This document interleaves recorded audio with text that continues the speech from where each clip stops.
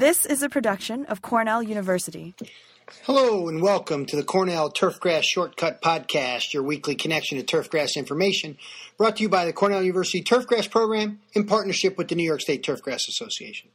My name is Frank Rossi. I'm the Associate Professor of Turfgrass Science here in the Department of Horticulture at Cornell University, and the following are observations and recommendations for the week of April 19th, 2010. Well, we're ahead of normal, but the soils are still cool, so avoid aggressive fertilization. Growing conditions are ideal for rooting as soils are still cool. There's a temptation to think when much of the plants around are ahead of normal that turf should be growing more. Avoid the temptation to fertilize with nitrogen beyond normal levels, especially with additional slow-release nitrogen that might break release all at once when the growth surge actually arrives this spring, causing all kinds of issues with regard to extra mowing, maybe breaking through your growth regulator treatment, maybe creating lush growth that might then become diseased. Lots of issues with that excessive fertilization. So hold on to it right now, and remember, we're still only at the end of April. Crabgrass emergence still likely several weeks away on most turf areas, and consider using an IPM approach that assesses emergence and utilizes post-emergence strategies may be combined with light pre-applications. The weather last week from the Northeast Climate Center, another warm week with most areas 5 to 8 degrees above normal. The base 50 growing degree days, the season continues to progress about 2 to 3 weeks ahead of normal and ahead of last season. Right now, you accumulate about 100 growing degree days per week in the area. So we're about 200 to 300 ahead, which makes us about 2 to 3 weeks ahead. Dandelion control strategies are favorable with the ester formulation into the Hudson Valley. Again, a mostly dry week with most of the region less than a half inch, a few areas to the south between 3/4 and 1 inch. Evapotranspiration between a half and 3/4 of an inch for the week for the region. Soils are still in the low 50s to the north and low 60s to the south. This week's forecast. The cold front moves through early in the week with temps about 6 degrees below normal, which leaves us in the upper 40s to the 60s. A good chance for frost midweek, but mostly dry region-wide. Long-term models showing widespread agreement that we are stuck in a cool and dry pattern for the foreseeable future. And check out all the weather information and predictive maps at our forecast website at www.nrcc.cornell.edu/grass. The Cornell Cooperative Extension update for this week starts with Walt Nelson in the Finger Lakes, who again found the yellow underwing cutworm in his region. Dandelion is flowering and regular mowing is underway. Sports field use is in full swing, and it's also under heavy traffic. The Capital District, Dave Chinnery, snow mold issues continue to persist, and some fine fescue areas appear slow to green up. A check on the GrubX formulation in the home and garden centers indicates it is not a Aceleprint. It has been the traditional formulation of that insecticide. The Westchester Report, Jerry Giordano, Rick Harper. Very dry conditions the last week. Dandelion and ground ivy is in the flowering stage. Concern about widespread sod failures might be related to sod coming in more thatchy due to prolonged growing in sod fields in a down economy.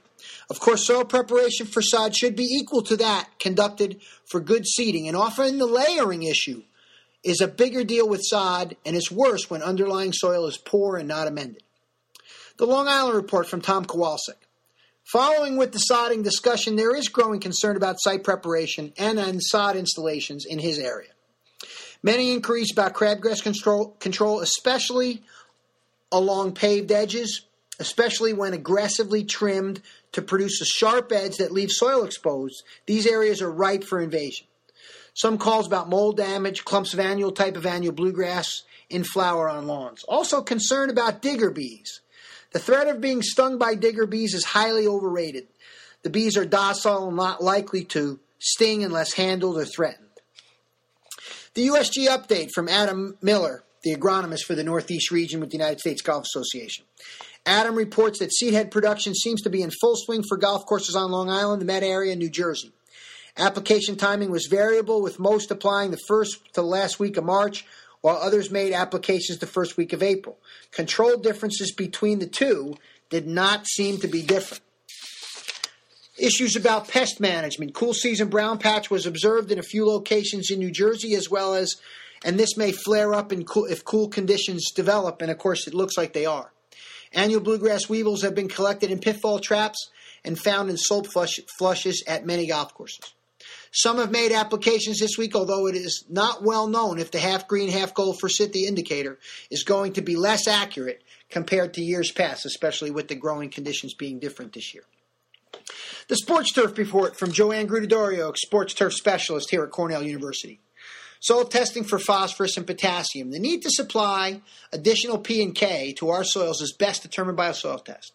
Recent research has shown that our soils may already have sufficient phosphorus and that high applications of potassium may not be warranted. In all cases, remember that turf will not benefit from additional fertilizer if adequate supplies exist in the soil. It's a good time to check soil pH. Do you know the soil pH of your field? Our cool season grasses perform best when the soil pH is in the 6 to 7 range. When the pH is in the proper range, the roots can access the nutrients more efficiently. Also, the pH influences the activity and population of soil microorganisms, and when the pH is too low, some nutrients which are toxic to plant roots can be found in the soil at undesirable levels. Our practices can raise or lower the soil pH. Animal compost, for example, have a very high pH, poultry and dairy around 8. Some fertilizers can increase the pH or lower the soil pH, urea or ammonium sulfate, ammonium nitrate, over time. If the soil test recommends raising the pH, select the liming material based on rate of reaction, cost, and ease of application. Calcium carbonate, magnesium carbonate, dolomitic lime are examples of sources that have slow release rates, so don't expect a quick change. Keep in mind that lime does not move much in the soil, so try aerifying the field and then applying the lime to get into the soil. Check the soil pH on your fields. Learn how the amendments and the fertilizer you use influence pH. Make adjustments based on soil tests. After applying pH-modifying materials, water them off the turf. Crabgrass update this week from our good friend Randy Prostak, who we are very pleased to have back. The extension weed scientist, University of Massachusetts, is recovering nicely from a severe injury he incurred this spring. Randy's saying most landscape firms continue to make the half-rate split applications of pre-emergent products. Many have gone out very early this year, which means the follow-up may have to be early. Crabgrass pressure may also be extended this season as pre-barriers may break down more rapidly. With regard to crabgrass control along edges, an effective strategy along edges would be to supplement normal apps with follow-up liquid apps along edges where turf is thin or a sharp edge is desired. Most products will work well. However, Dimension allows for some observation of pressure before making an application and then getting the post and then the follow-up pre-control. Gazing in the grass this week, I'm talking about spring putting green conditions. Again, conditions continue to improve on golf courses throughout the region with favorable temps and moderate rainfall. It's easy to forget conditions are likely 2 to 3 weeks ahead of normal, even though temps are more seasonable now. Keep in mind that as soils are still cool and it is temperature that not fertilizer that will determine growth. Avoid aggressive applications of nitrogen that would have slow release in it, as it will likely all release when soil's warm and then allow for unbridled growth and likely push through your primo program. So don't fall prey to the idea that temperatures need to be that temperatures are warmer than they are. Keep in mind that soils are still cool and we're not getting the growth that you might think we're supposed to be getting. We're still a few weeks away from the spring surge of growth. Some questions came up recently with regard to the cost of organic turf management. A report has been circulated recently espousing the idea that over a 5-year period, organic sports turf management costs less than traditional sports turf. This report, entitled A Cost Comparison of Conventional Chemical Turf Management and Natural Organic Turf Management for School Athletic Field, produced by a group known as Grassroots Environmental Education. There are any number of flaws with this report. However, here are a few. A significant aspect of the cost assumptions in this report are based on irrigation. In the 2004 New York State Turf Industry Survey, 12.5% of school districts irrigate their sports fields. I did a simple spreadsheet of calculations and found that irrigation costs represent 30 to 40% of the total cost of each system in this report. Removing that from both systems leaves the natural organic system $2,700 more expensive than traditional for the 88% of the school districts in New York State that do not irrigate. Next, about soil biology. There are several published reports that refute the idea that fertilization and pesticide use alters soil biology.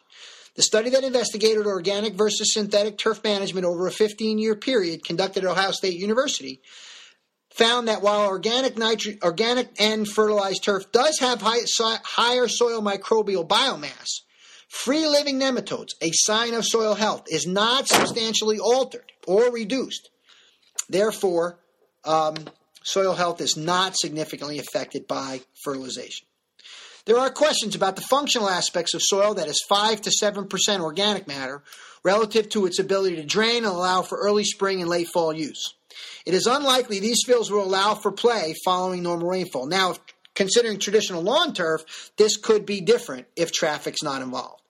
Finally, the New York State survey indicated that about 3% of all expenses by school districts are spent on pesticides and about 6% on fertilizers.